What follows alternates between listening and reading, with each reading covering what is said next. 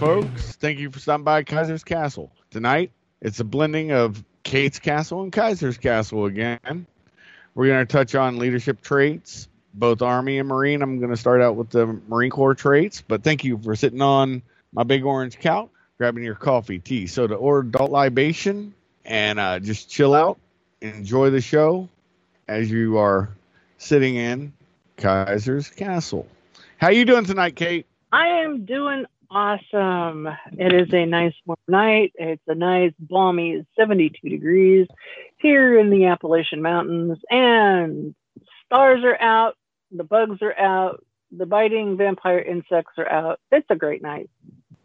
Oh, that's just joy. I'll tell you the funniest thing was today that we had no air movement unless you were moving in a car.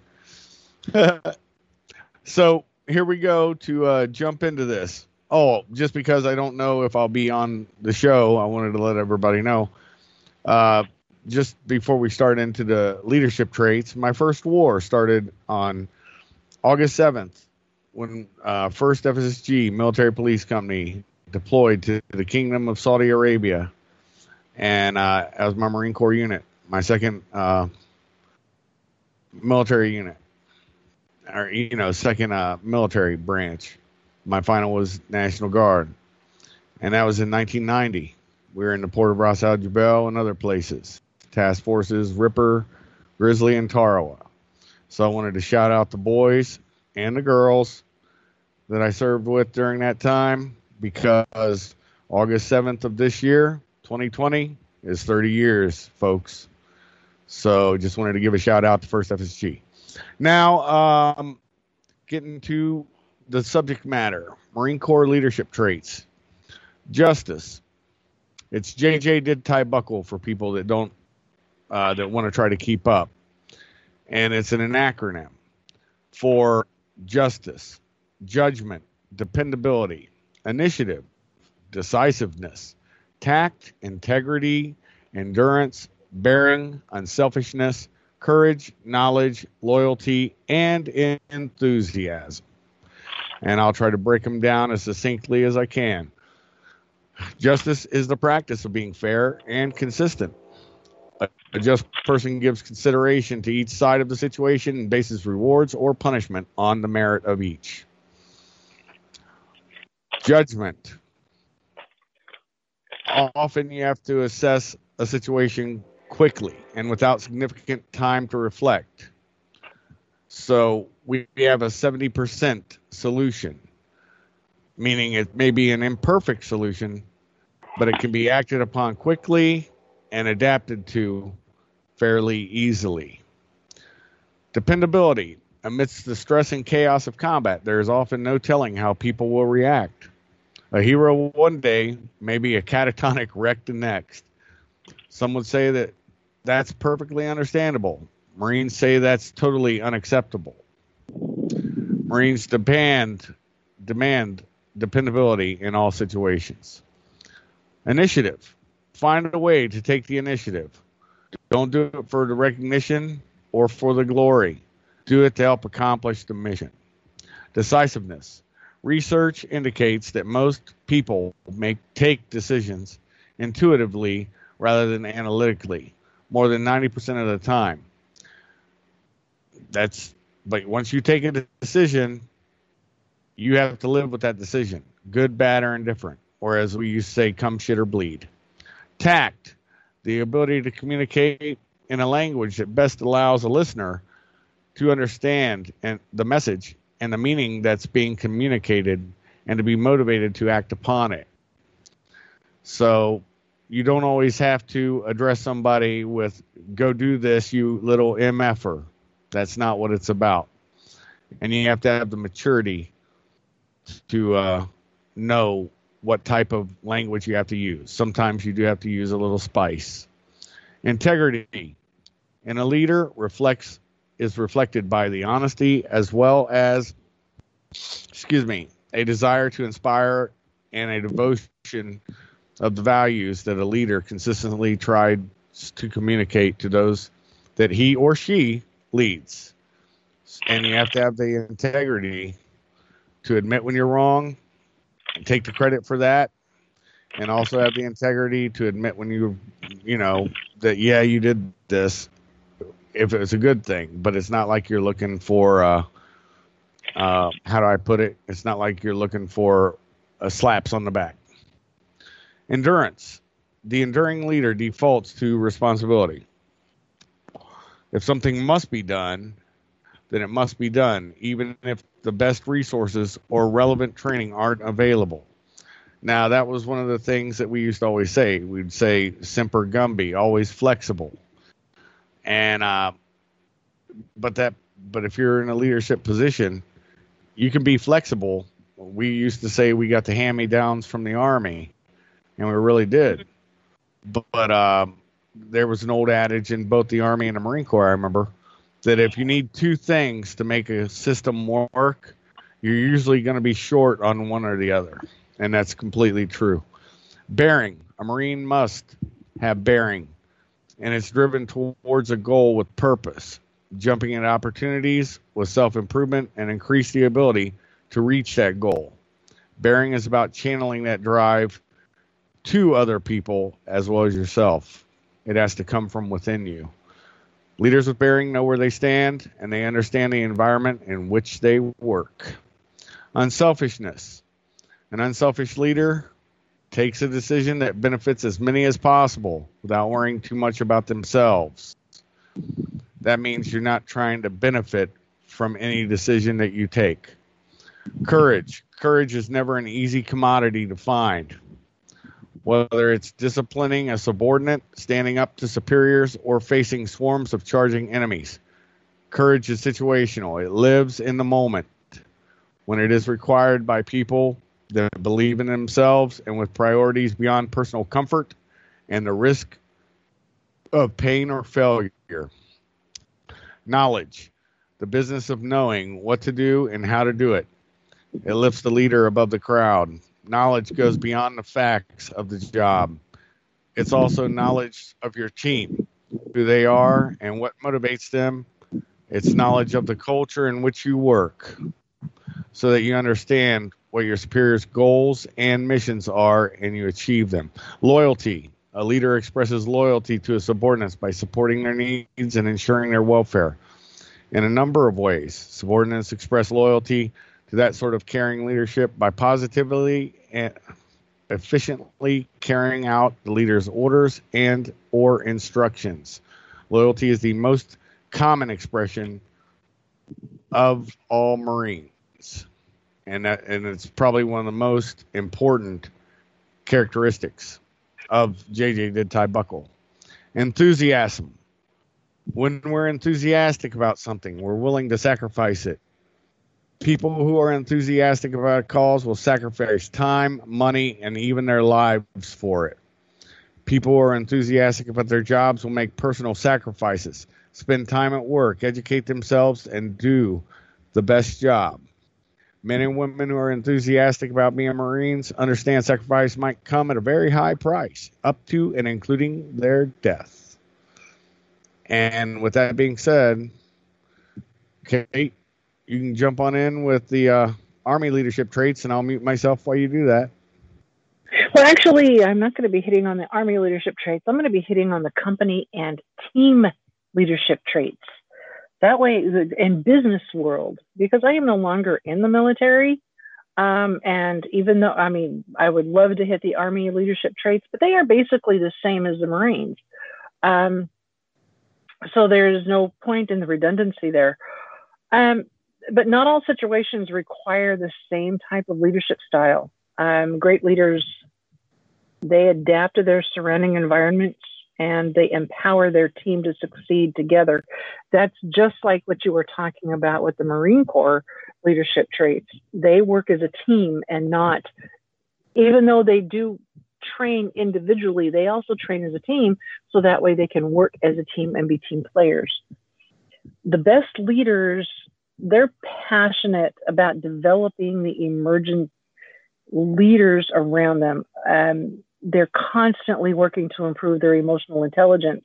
And they know that a strong team culture is the foundation for accomplishing the mission. It is very important to have that camaraderie so everyone knows that in that team culture, that foundation and the basis for that foundation, you have to have that to accomplish the mission. They are a good team leader is a they have rented lips tonight. They are in a perpetual state of preparedness and embrace the inevitable changes that a team or a business will face. They have to be able to adapt. And what I'm going to do is I'm going to hit on 10 points, and I'm going to try to make it as interesting as I possibly can so people aren't falling asleep this late at night. Number one would be you need to have faith in your beliefs. You cannot expect others to consider you a leader unless you have solid faith in your ideas. If you have a plan or you have a business plan or you have a team plan, you need to believe in that plan in order for your team to believe in you where that plan is concerned. Number two is you need to make the hard choices. A leader will make hard choices and self-sacrifices in order to enhance the lives of the others around them. I know a man, which I'm going to give a shout out here in a second to True North Enterprises. The director for them, he sacrifices everything to ensure that his team has what they need to succeed. I admire that man for the things that he has done at True North. And I would like to learn by his example of the hard choices that he has made. Number three is you have to earn the respect of your team. Earning the respect is crucial to the successful relationship with anyone. Having the ability to show respect, empathy, and care to those that follow you are attributed to a great leader. If you do not have the empathy, you do not have the respect, if you do not have the care of the people on your team will fail. You have to respect your team, and your team has to respect you. If there is no respect, again, you have no team. Number four, know your team. Knowing the strengths and weaknesses of every individual on your team to effectively manage the outcome of your team is imperative for success. Leaders have a great vision and use the resources at hand to solve their problems. They take risks and they make the difficult decisions knowing that they could sometimes be wrong. If you own your screw up, nobody can come down on you. Well, they can, but you've already owned it. So you've owned your mistakes. Learn from those mistakes and move on. If you dwell on those mistakes, then you're stuck there. You are not moving on. You have to move on. And number five, know that the people are the success to who you are. You are not alone. You are not a dictator. A good leader knows that it is the people. They understand that the people that they lead ultimately determines the success or failure of any venture. They will surround themselves with great people that they can cultivate into a team of competent, confident individuals who can work as a team. They have the ability to guide the team toward a well-defined vision by clearly communicating short and long-term goals. If you can inspire confidence and trust among your colleagues and influencing common efforts through character rather than by a position of authority, then you can build a successful team. If you are busy trying to be authoritative of this is my team, this is my company, this is my business, and this is what we're going to do, and this is how we are going to do it, your team is not going to want to follow you. But if you can stand back and say, these are my goals, can you give me ideas and suggestions on how to achieve these goals? Then everyone is involved in the decision making, and you are not a dictator. Number 6, articulate your clear vision. A great leader possesses a clear vision. It will encourage, has integrity, honesty, humility, and a clear focus.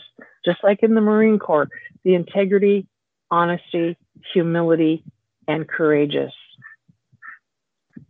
He or she is a strategic planner, and they believe in teamwork. You have to be a strategic planner. You have to have a business plan. You have to have an operational plan in order to move forward, because if you do not, you're just running off by the seat of your pants and you are not going to succeed. And great leaders help people reach their goals. They're not afraid to hire people that might be better than themselves, and they take pride in the accomplishment of those that they help along the way. You can have a business plan, but if you do not hire somebody who can be or is better than you and that can take over your job as a CEO or a manager, then in my opinion, you are not a true leader. Number 7, encourage people to be their best. Everyone has faults. Everyone is going to screw up. Acknowledge those screw ups and move on. You do not have to dwell on them and embarrass them constantly. Oh my gosh, you screwed up. So what? Have clarity of purpose and articulate your belief. You encourage your team, your people, to be the best that they can be, because you can push them in that encouragement to build a better team. A person can walk 1 mile and be tired. A person can walk 1.5 miles and be pushed to go that extra half a mile. And then they can be pushed to go an extra half a mile after that. And once they realize that they can do it, it is easier the next day to come back and do it again. Number 8, serve a greater cause. Great leaders can be determined by one's periodical blend of personality and personal humility and unparalleled will to lead others in the service and the cause bigger than who they are. For example, the leaders that I know that fight human trafficking, they have a cause. Their cause is to go after the bad guy and rescue victims of human trafficking. Basically, the easiest way to round it out is a corporation, if that makes sense. So, it's a corporation that basically is performing everything. It performs logistics, either bullets, beans, gasoline, bandages, anything that you need, you'll find somewhere in the military, including veterinary services. You'll find some corporations, they may handle logistics.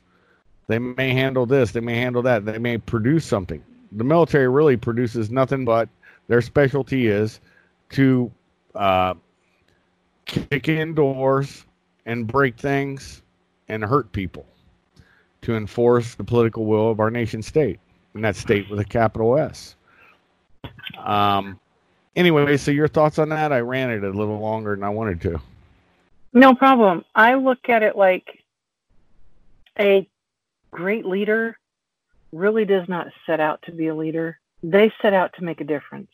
I agree. Not about the role of a leader. It's about making the difference. It's about having that goal. It's not a position or a title. It's an action and example. I agree 110% on that one. You have to have complete buy-in, like I said. Even if you think a job is ridiculous, you have to have buy-in to it. And, I can talk about one job I did in Afghanistan. I knew what the outcome would be. You know, this was for Democracy International. They sent in monitors for the Afghan election in 2010, and we were bodyguarding the monitors. And I told my two clients, I was like, look, you guys are being real diligent about taking your notes. I get that. I said, but the problem is, they're just going to get thrown away. And they were like, yeah, right. Like, what do you know? Okay. And when at the end of it, we were taking boxes from everybody on DI and throwing them in the dumpster at the Intercontinental Hotel in Kabul.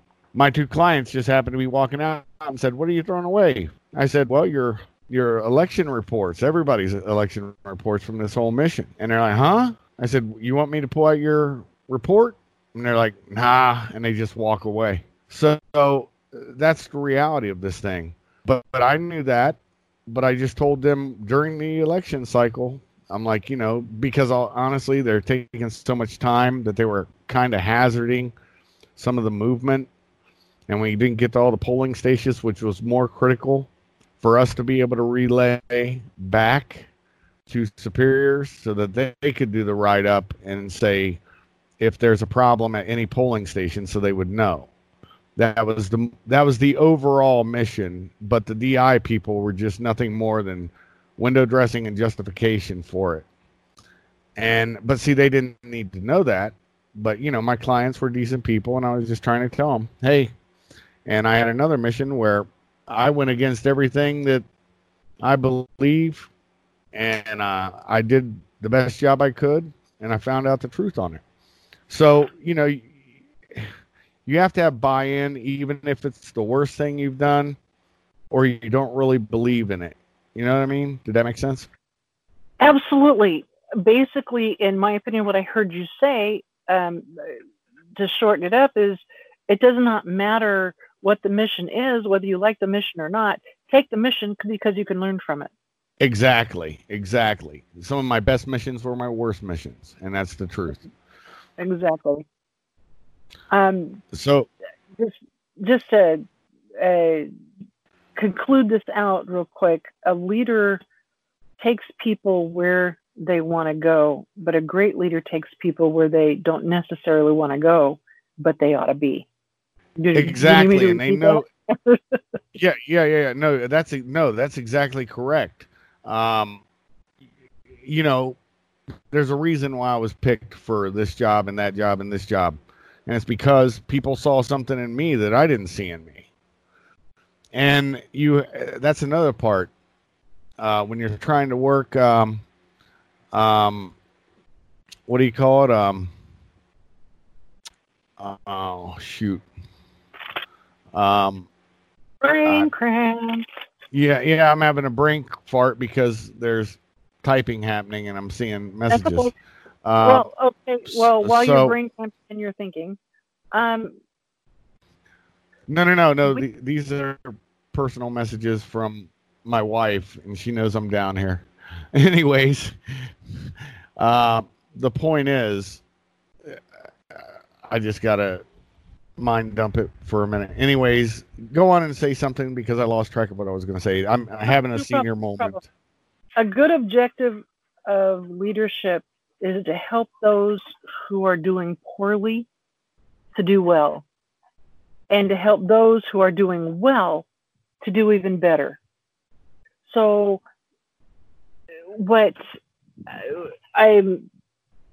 now that I am retired, and a lot of people already know this now, so it is already out. We are taking resumes and applications for instructor positions for a new company that we're starting called GSET. It's GSET, stands for Global Survival Exigency Training. Basically, we will be training people to be rescue and extracting victims of human trafficking. And one of the bases for this training is leadership, and not everyone is going to be perfect in their training, and some people will be doing poorly and some people will be doing very well. The ones who are doing poorly, I want to put in a leadership position of a team as they are training, because that is how they are going to be getting their confidence to learn to be a true leader. Those who are doing well and that they are doing better and doing better than the ones who are doing poorly can reach down and help those doing poorly. Usually you find that if you put a person who is doing well in a leadership position, they overlook the person who is doing poorly, and they only choose to help those who are equal to them. I agree with you. Yep. I want the one who is doing poorly to be in a leadership position, so the one who is doing well can reach up to the one who is doing poorly and help them. Exactly. We had a mentorship when I was both in the Army and the Marine Corps. They pushed it really heavily, and that's why on my channel, Sword.9, on YouTube, that I push a lot of that. And the reason for that is the military no longer does that. I talked with a sergeant major in the Army, and he said they got away with like what they had NCO time, where it was usually over a few beers. The sergeant major is talking to everybody underneath who's in some sort of leadership role. And it could be an acting jack, somebody who's actually not an NCO, but is in a leadership role, you know, a Spec 4 or whatever. I've seen this happen numerous times, or we still had Spec 5s and Spec 6s and stuff when I came in, you know. When we hire at our company, I look for 3 traits when we hire new agents. It's my HR director hires for different reasons. Well, I want to feel your scars before I see your trophies. She wants to see your trophies before she feels your scars. So when a person sends in their resume or they send in their application to work at Phoenix Federation LLC International, they go through HR first. I have the final say of who gets hired, but Victoria, her name is Victoria, she does all of the main interviews for the main agents. And what I look for is, I can teach you tactics. I cannot teach you character. And there's a lot of times that I'm asked, what type of people are hired at Phoenix? Well, we have everything from janitors to private contractors to CEOs to all kinds of things. But what I want to know is, what can you tell me about yourself when I hire someone? I want to hear about your character. What do you think about your character? What can you tell me about your character? I'm looking for the guy with integrity, because that's who he is. Because he's in it for what the job is and what can help him grow as a person, and not because the job will give him a name. I want the quiet guy that knows his skill set, not a skill set that knows the loud guy, if that makes sense to anyone out there. It makes sense to me. So no, it makes sense. Perfect sense, because they're seeing it now within different communities, and one in particular, where everybody's fucking writing a book. But how many books do you see coming from Special Forces troopers? Not many. You know, ODA guys just tend not to do that. Usually you'll have different agencies or whatever, somebody will write a book, but they do the right thing. They run it through the chain of command to make sure they're not throwing any classified training or, you know, just a myriad of things that could sacrifice somebody's, let's say, a confidential informant, you know, different things like that. You know what I mean? Absolutely. The second thing I look for is social intelligence. Do they know how to have an intelligent conversation. When I give a verbal interview, there's sometimes that I like the individual's resume, but I will give them a telephonic conversation. And if they do not have the intelligence to give me a conversation telephonically, they don't get the job. They need to know when to shut up. They need to know when to keep quiet. When I ask a yes or no question, I expect a yes or no answer. I do not need a 15-minute dissertation of why you are answering it yes or no, and then give me a yes or no answer. That tells me right there, you really don't want the job that bad. I just asked you a yes or no question, answer it yes or no. Now, if I ask you an open-ended question, then I expect that 10 to 15-minute dissertation of explaining yourself. The third thing is emotional intelligence. I need to know if an individual can be able to navigate any environment emotionally. I don't care what you did yesterday. I don't care. Like I said, I don't want to see your trophies. Your trophies mean nothing to me. I don't care what you've achieved from yesterday. Who are you today? I am hiring you today, not yesterday. I don't want to know what you can offer me. I want to know what you can offer yourself to benefit both of us. How do you know what you're truly capable of? I want you to tell me that. How do you know that you're a warrior if you've never been to war? And I'm not talking just a physical war where you pick up your arms and you shoot at somebody. We're talking emotional intelligence. Are you a warrior within yourself? Can you fight the demons and the battles within yourself?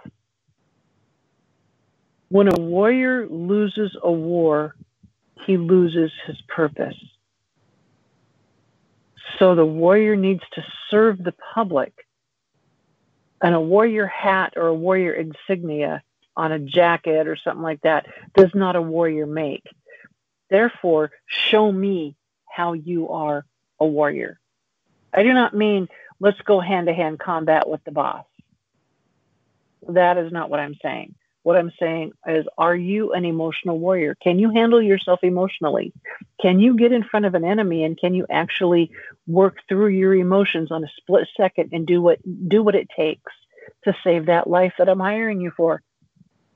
When you look in the mirror, what battle are you fighting? And can you handle that battle? Because, like I said, when a warrior loses a war, he loses his purpose. So a warrior is in a battle. And he is usually in a battle within himself, especially in the industry that you and I have been in, Chef, is we have demons that we have to fight. And sometimes every day. Yeah. On a constant basis. Absolutely. Like I said, I want to feel your scars before I see your trophies. You exactly. And it means nothing to me to see a trophy or a badge or something to say, this is what I've done. I don't care about that. I want to feel your scars. Not just that, the world is full of Walter Mitty's.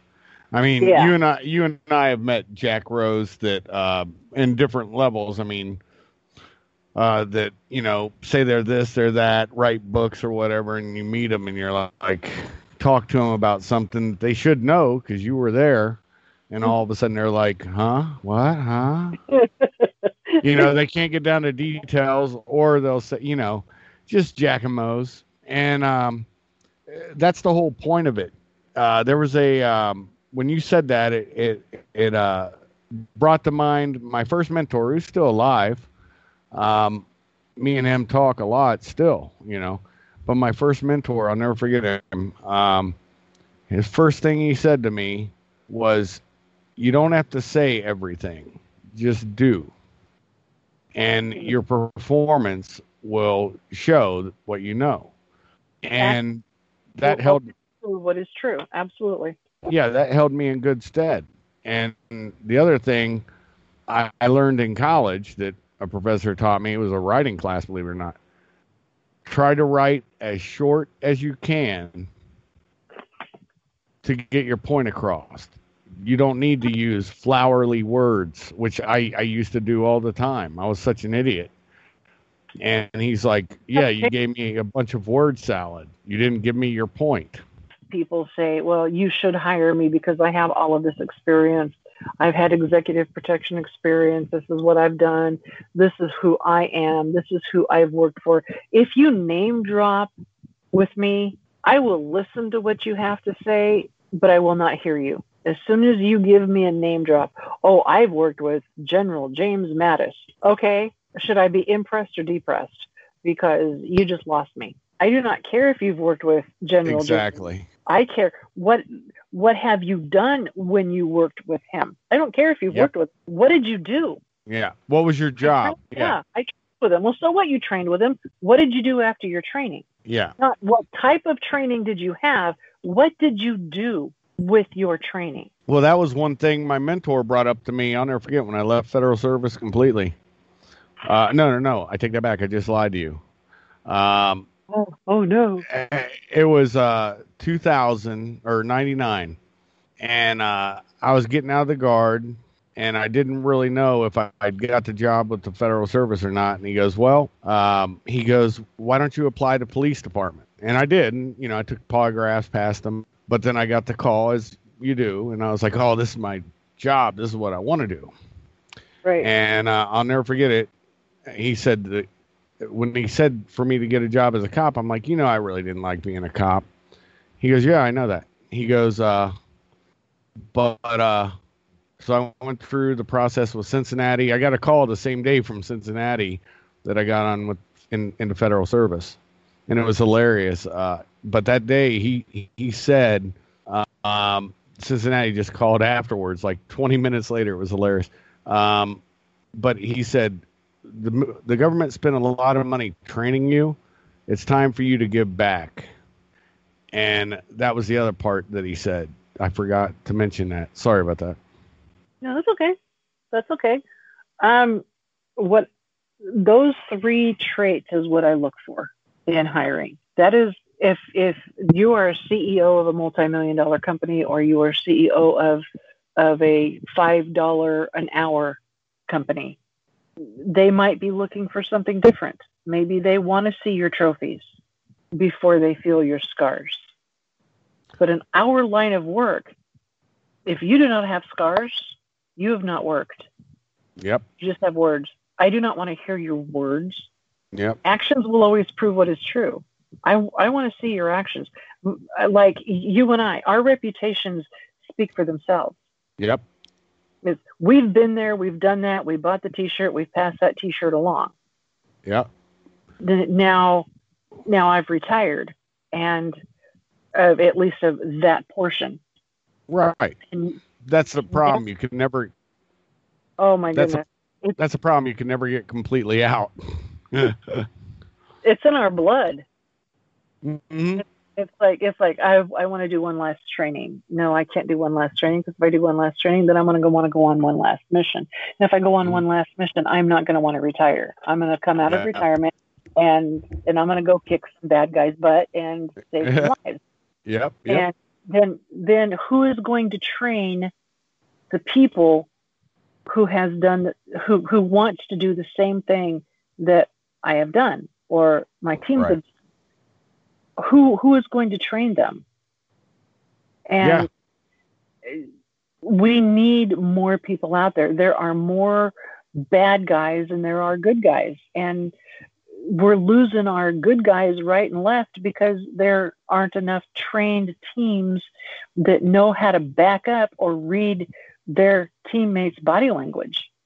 That is what I liked about my team is we did not have to say anything, even though we still had our comms and we had our, each one of us had a body cam and a helmet cam. So everything was documented and recorded, everything that but we read each other's body language. I've worked with my team for 30 years. My newest team member has been with us for 6 years. Yep. So we can read each other's body language and know when one person's getting ready to move, or when one person's getting ready to hold back, or you can just you just know, because you've worked and trained, and it's second nature. You train every day. I'm sorry? The worst thing that I've ever been asked when I'm getting somebody to do a job, and no professional I know does this: how much am I going to make? No, that's not what I want to hear. I want to hear, what's the job, where is it at, and for how long. You never count your money while you're sitting at the table.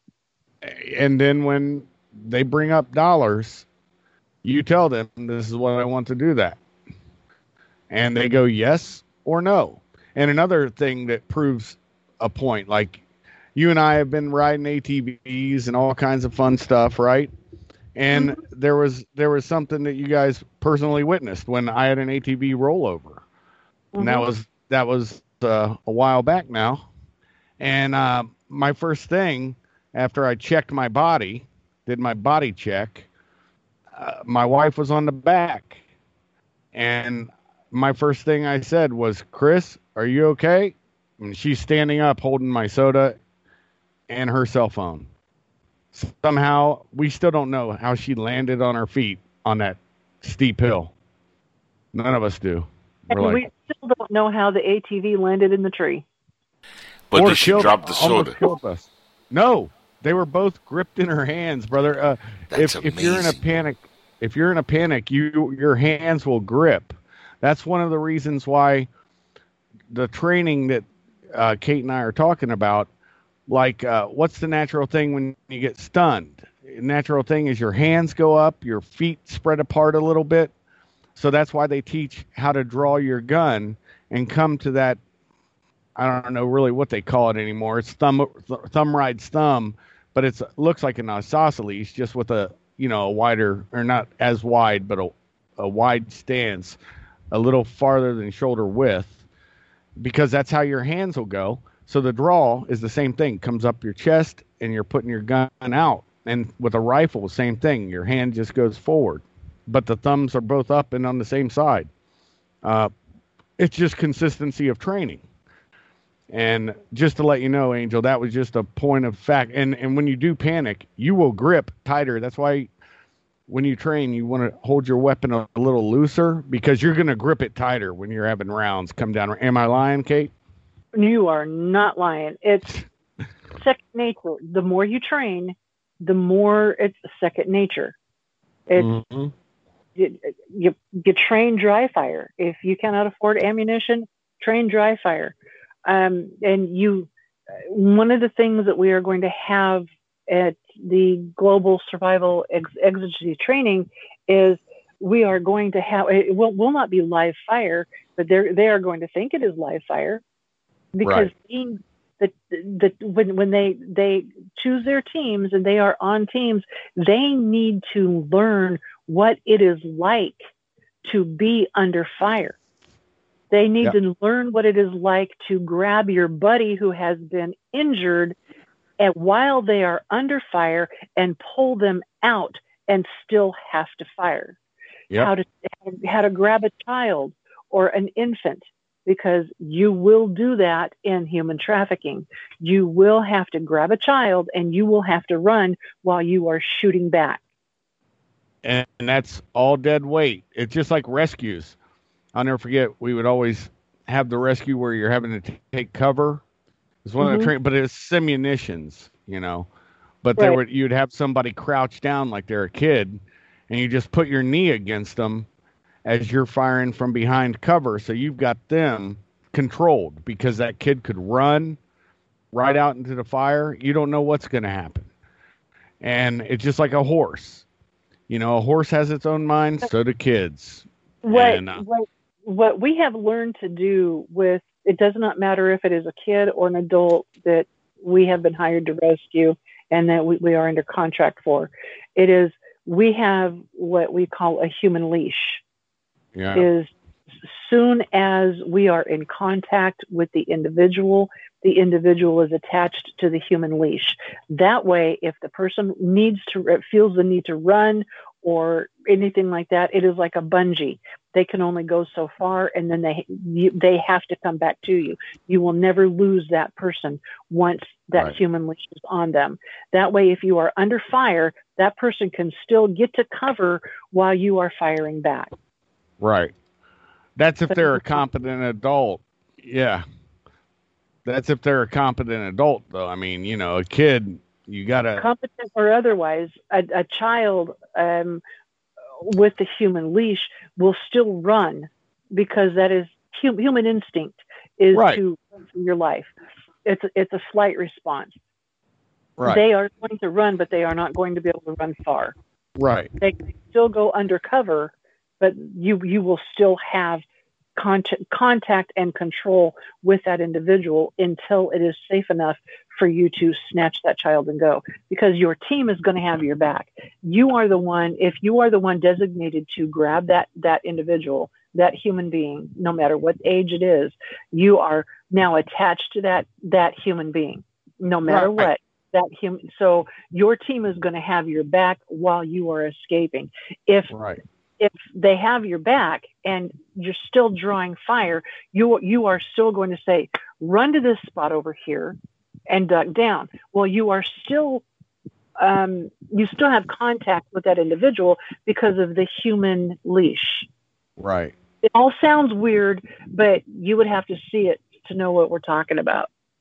Yeah, no, I get it totally. I mean, when you're doing executive protection, it's just plates on, get the client out. And it's the same principle. The difference is what I was talking about was in a war zone. There's a kid, you're trying to keep them from running out and getting shot, because that's happened more than anybody wants to know. Absolutely.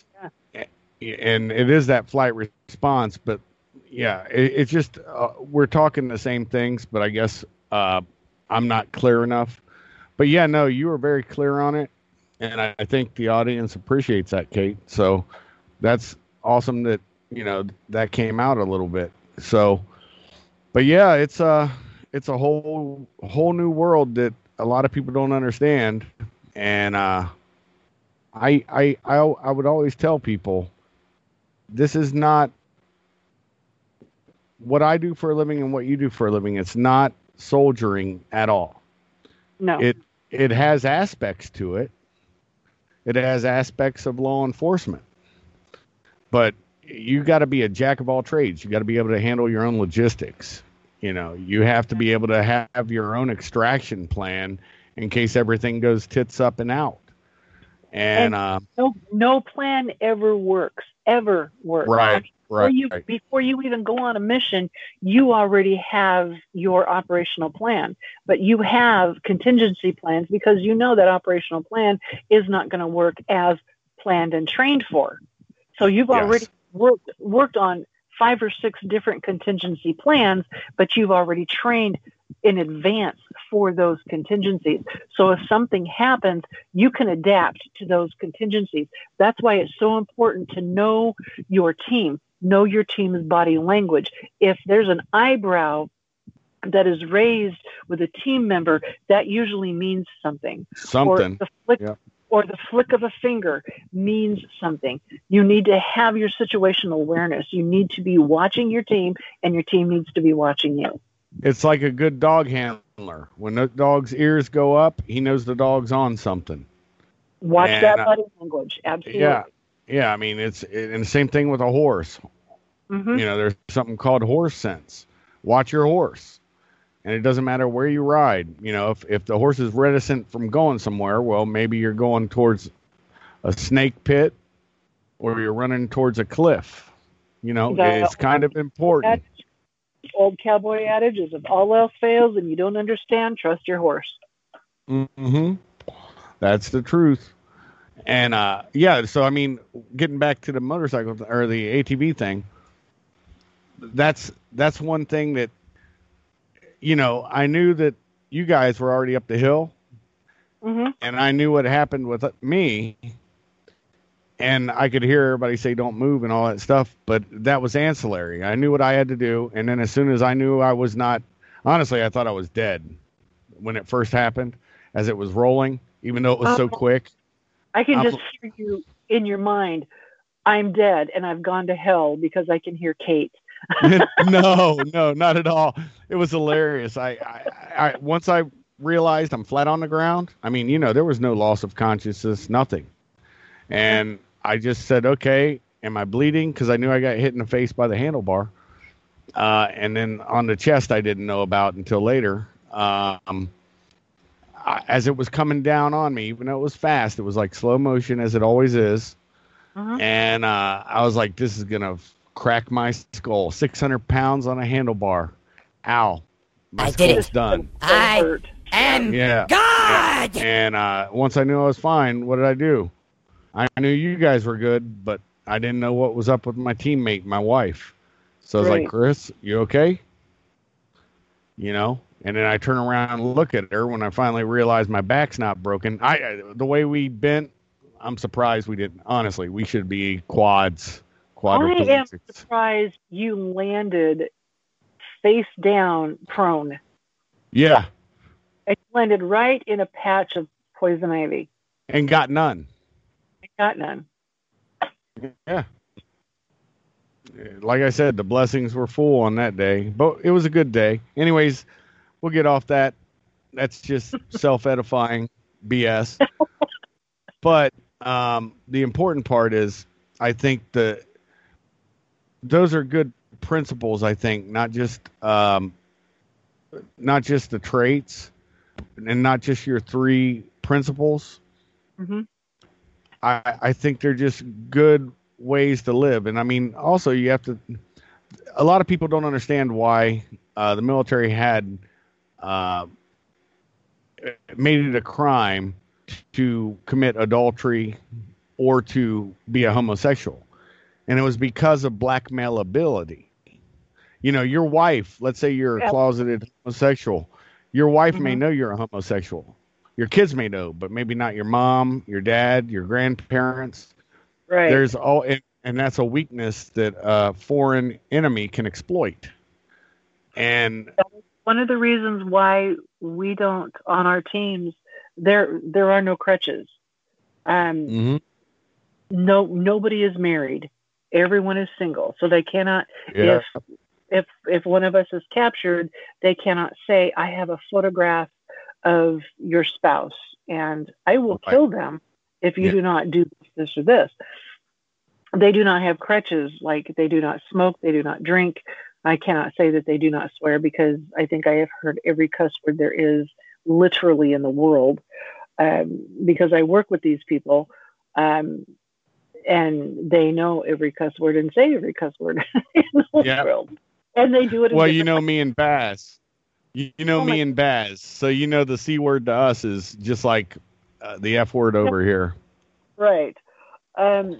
With all of that being said, what people need to understand is, in the private contracting industry, is we are there to save lives. Yeah. We're not there to hurt people. We are there to save lives. We will hurt people if we have to defend ourselves. And that's it in a nutshell. Now there are contractors that do go out and fight wars. Absolutely. And that's good on them. Everybody knows what the hell I've done. It doesn't matter. But the point is, most of them are in some form of security. They protect nouns, persons, places, and things. And that's the normal contracting world. And, so a lot of people confuse that, even though it is a murky world, because there is a lot of overlap between that and mercenary. But in the end, mercenary, if you look it up in the dictionary, all that means is basically reward, money for what you do. And we did not get paid. We did not get paid much. And no matter what contract we had, my money, whatever it is that I got paid, went right back into the victims, because they had nobody.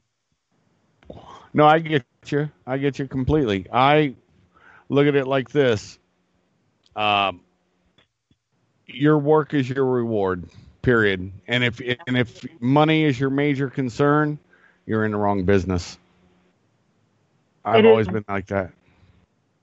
It is when that 6-year-old or 7-year-old child comes up to you after they've been rescued and they tug on your shirt sleeves and they say, "Thank you," or "Save me." There's your reward. It's madness. So anyways, why don't we take a pause, go refill our sodas, and I've got a couple clips that I'm going to play, and I think that's what we're going to do right now. So let's jump on those clips real quick, and we'll come back, and maybe I want to discuss one thing further with you, and that's why there's less people doing, quote unquote, and I think it's a faulty theory, sheepdog work. And we'll talk a little bit about the sheepdog theory and why I think it's a little faulty. Sicilians are great liars. Best in the world. I'm Sicilian. My father was the world heavyweight champion of Sicilian liars. From growing up with him, I learned the pantomime. There are 17 different things a guy can do when he lies to give himself away. Guy's got 17 pantomimes. Woman's got 20. Guy's got 17. But if you know them, like you know your own face, they'd be lie detectors all to hell. Now, what we got here is a little game of show and tell. You don't want to show me nothing, but you tell me everything. I know you know where they are, so tell me. Before I do some damage you won't walk away from. Could I have one of those Chesterfields now? You're Sicilian, huh? I read a lot, especially about things, about history. Here's a fact, I don't know whether you know or not.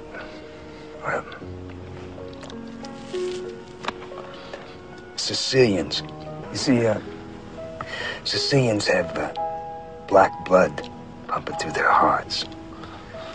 And no, if you don't believe me, you can look it up. Hundreds and hundreds of years ago, you see, the Moors conquered Sicily. So you see, way back then, Sicilians were like wops from northern Italy. They all had blonde hair and blue eyes. But, well, then the Moors moved in there and, well, they changed the whole country. They did so much fucking with Sicilian women, huh, that they changed the whole bloodline forever. That's why blonde hair and blue eyes became black hair and dark skin. You know, it's absolutely amazing to me to think that to this day, hundreds of years later, that Sicilians still carry that gene. Now this, I'm quoting history. It's written. It's a fact. It's written. I know this guy. You have meddled with the primal forces of nature, Mr. Beale, and I won't have it. Is that clear? You think you merely stopped a business deal? That is not the case. The Arabs have taken billions of dollars out of this country, and now they must put it back. It is ebb and flow, tidal gravity. It is ecological balance. You are an old man who thinks in terms of nations and peoples. There are no nations. There are no peoples. There are no Russians. There are no Arabs. There are no third worlds. There is no West. There is only one holistic system of systems.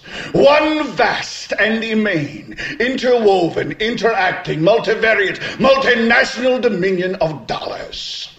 Petrodollars, electrodollars, multi-dollars, Reichmarks, Rins, rubles, pounds, and shekels. It is the international system of currency which determines the totality of life on this planet. That is the natural order of things today.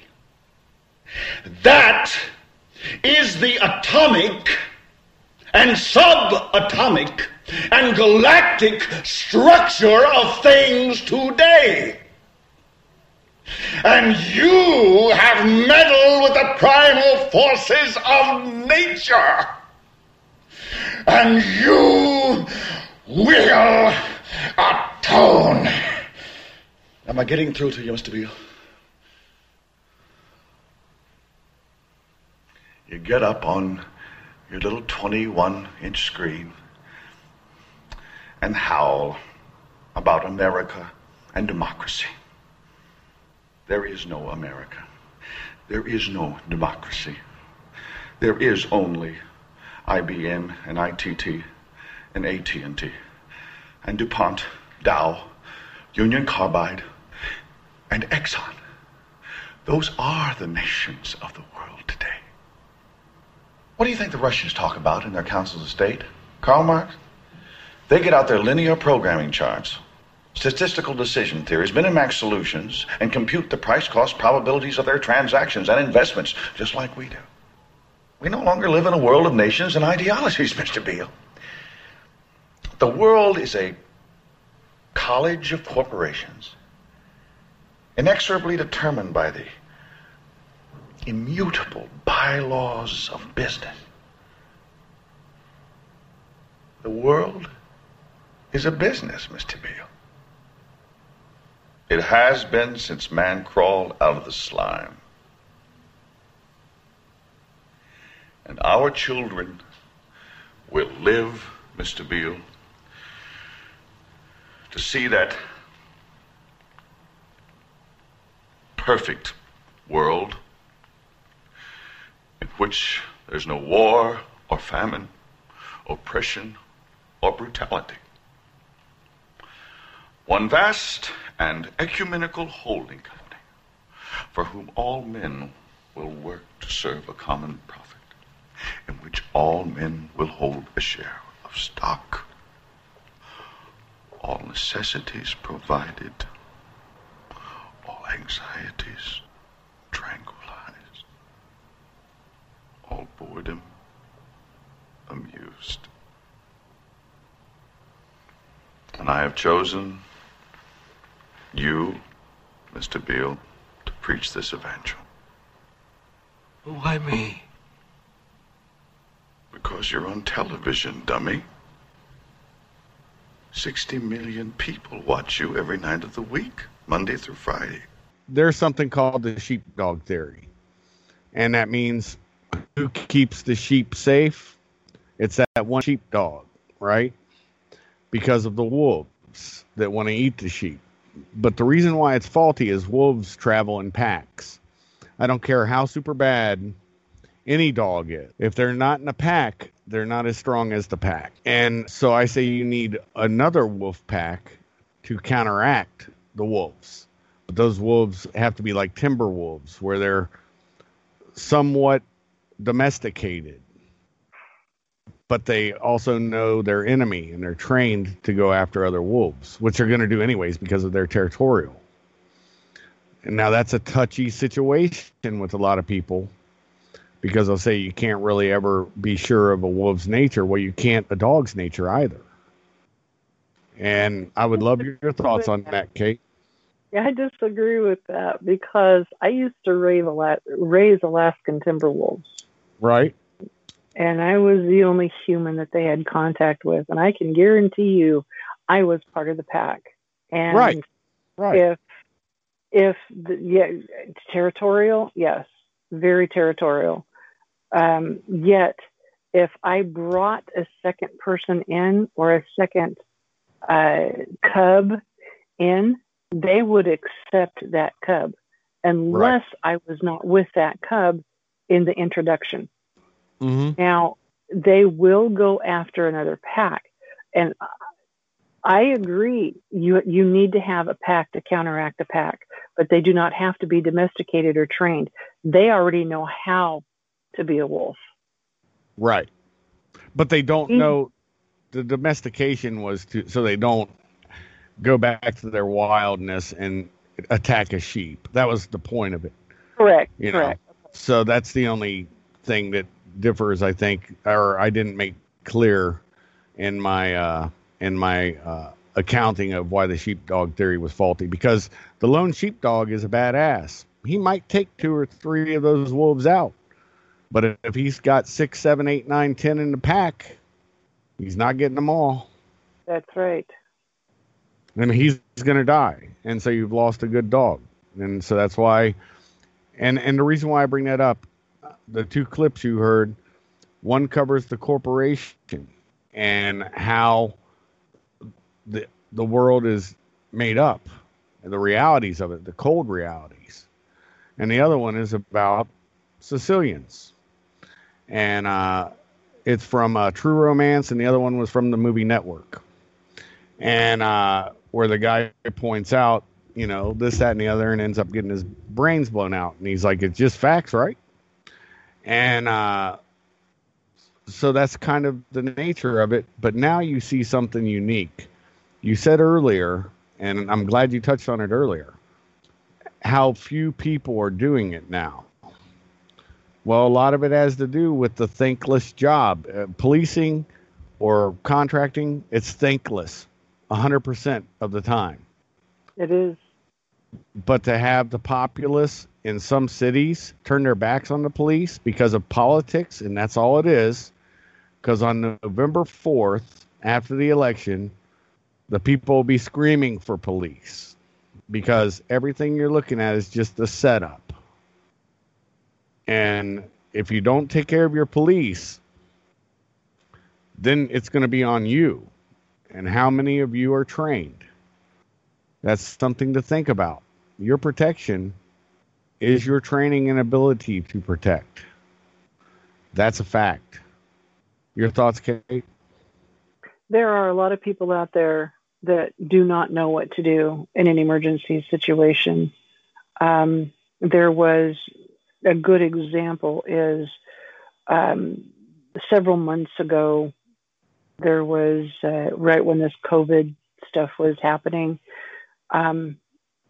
there was a lady in a grocery store who was bent over her cart. She could not even pay for her groceries. It was like $27 worth of groceries. We paid for her groceries.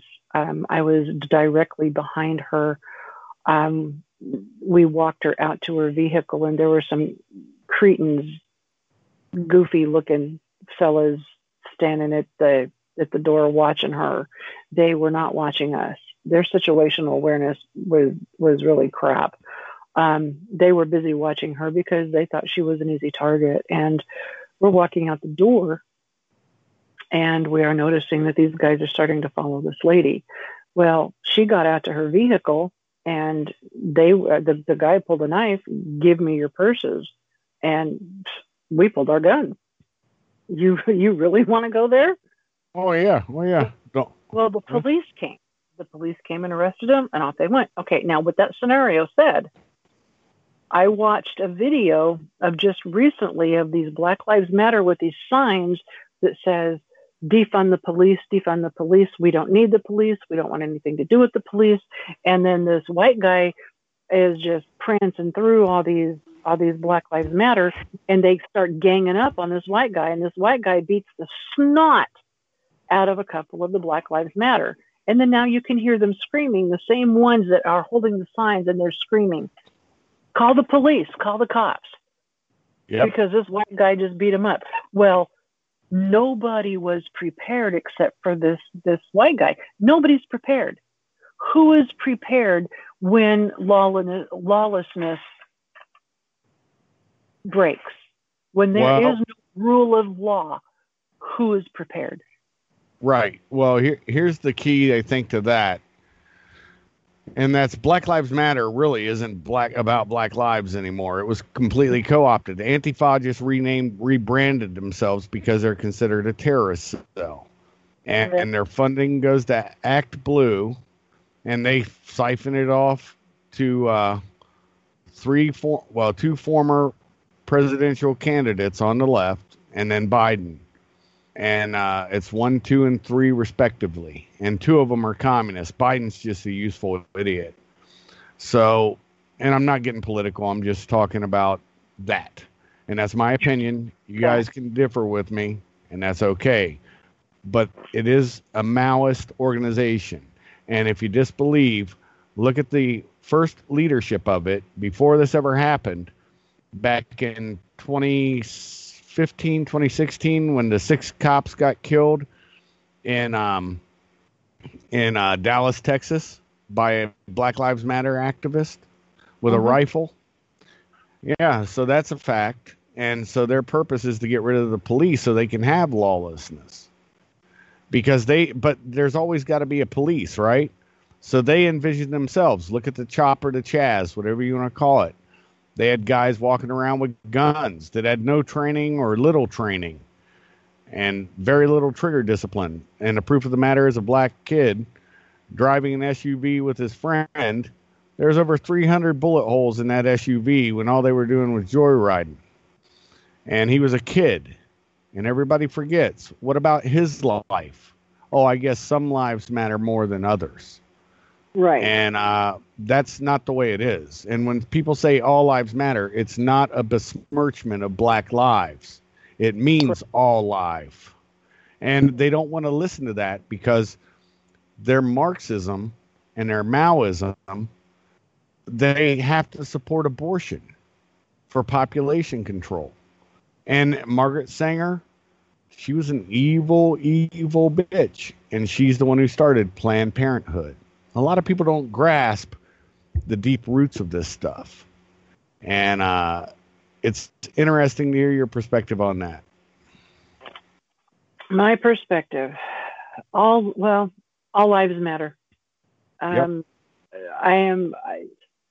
I believe that there's, I'd say maybe 95% of the Black Lives Matter people are narcissistic. It is all about me. Give me, give me, give me. And you are wrong no matter what you do or say, and I am right. And I will come against you otherwise if you disagree with me. Well, is that not what the United States of America is about? Is that everyone has opinions? That everyone, an opinion is just that. They're just words. But it's right, and their opinion. It is not a matter of fact. It is an opinion. So respect that other person's opinion and move on. Or that's the glory of the First Amendment. You know, you have the right to peaceful protest, not have riotous behavior and mayhem and bedlam. That's not what the First Amendment covers. And what is going on in Seattle and Portland and Louisville and Atlanta and a whole bunch of other places, that what is going on there is not peaceful protest. Well, the mayors... there's this one guy, he's a black militia leader or something like that in Louisville, Kentucky. And he gave the Kentucky Attorney General 4 weeks to wrap up the investigation of the death of this nurse that the police killed. And yet, yes, it was a wrongful death. Everybody agrees with that. But how can one man hold hostage an attorney general and say, this is what you are going to do, or we're going to burn down Louisville? Because some cities and some states have willing accomplices. Look, this is something I researched. This is something is going to come down out of the mountains, and they're going to do away with this. Yeah, but that's not what we want, though. See, that's the whole thing. Anyways, I don't want to get into the boogaloo and all that stuff. But my point is that's why the sheepdogs, if you believe in the sheepdog theory, aren't flocking. Recruitment of police is not even really existent now. Right.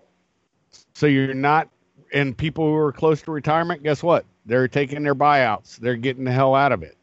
Because these mayors, these governors that are allied, quote unquote, with and notice BLM, you see more white faces than black faces. And they're all the troublemakers, for the most part, have been white Marxist. The colleges are pumping them out. And it's disgusting. They get inculcated into it. That's what cultural Marxism is, i.e., shutting down people's voice. See, the First Amendment also covers freedom of speech, and it explicitly covers the speech that's not good, no matter what it is, because in the end, you have to have free and open debate to actually come to. There's a guy, Daryl something or other. He's pulled people out of the Klan. He's a black guy, jazz musician. I can't remember how many, but it's in the hundreds. He's pulled out of the Klan. He's pulled out of the Aryan movement. And that's the kind of thing that should be lauded. But instead, what do? There's this mythical, there's a Nazi everywhere. Well, I've said this in shows before. When everyone's a Nazi, no one is. Right. And that's a dangerous place to be. Because then you can get people that are screwed up in the head. You know, like a certain person that we both know, and they like to try to play games and piss poor, people. And I don't mean poor people as in poor or, down on their luck or something. I mean piss poor in their thought processes. Psychological issues. Yes, exactly. So that's the whole point of the whole thing is just my whole point of this was to, and Angel, you tell me, you are the show's bellwether as to whether it was clear or not on the sheepdog thing and why we have a shortage of protectors now. No, you're actually 100% correct. The point you made about the schools pumping these Marxists out is exactly what the issue is. That's why you see all these young kids out there, and they're all, usually white or second-generation Latinos, like an AOC, for example. Right. Who's a complete Marxist. And she was, coached to be this since she was in college. She was recruited while she was part of a Socialist Democrat group. Her brothers wanted to sign her up for a gig that she went and she auditioned for, and she got it, and now she's in Congress. That was the gig she auditioned for with the Young Turks. They're all Marxists. Jaeger. Yeah. Exactly. And this has been going on for the last at least 20 years, but it got really bad the last 10 years with Obama. His 8 years were really skyrocketed. But I say, really, this mentality started with when we had Bill Clinton in office, because he was so popular at the time that's when everything kind of like went into that direction. And even when Bush was in his term, Bush Jr., his 8 years, you could really see that change happening within the country. And even 9/11, I mean, look at the players involved there. It's all going in that direction, so... Yeah, no, you're exactly right. Dangerous mentality, man. That's, if you pump these people out, this is where you're going to get, And right now we're seeing this is a sample size of how bad it could get. Venezuela is a sample size of how bad it could get here because of the population, so... yeah, and we can talk about that issue another time, I guess, because I'm sure we're burning minutes. Yeah. But I guess the juxtaposition that I'll say is, for every action, there's an equal and opposite reaction, except for in the Overton window. With this extreme push to the left, there's going to be an overreaction, and that's what they don't understand. And there's a reason why people are now the largest gun sales ever. And when people say it started under Clinton, I always have to remind them about George Bush Sr.'s 1,000 Points of Light speech, where he said a kinder, gentler, more politically correct society. Great. And that's where political correctness started. Yeah. And it's globalist. And then we get Trump in. When you see the neocons and the progressives, when you see them equally hate somebody like they do President Trump, then he's probably doing something right, because he's probably about to blow everything up, and they've kept him busy with lawsuits and investigations for 4 years that have been fruitless, and they just know that their apple cart's going to get overturned. And so everybody's fighting him now. If they cannot get you legally, then they will character assassinate you. They will vilify you. They will take the press and they will do everything they can in gang stalking and do everything they can to knock you down. They do it consistently in small towns against people, business people, or people that they do not like.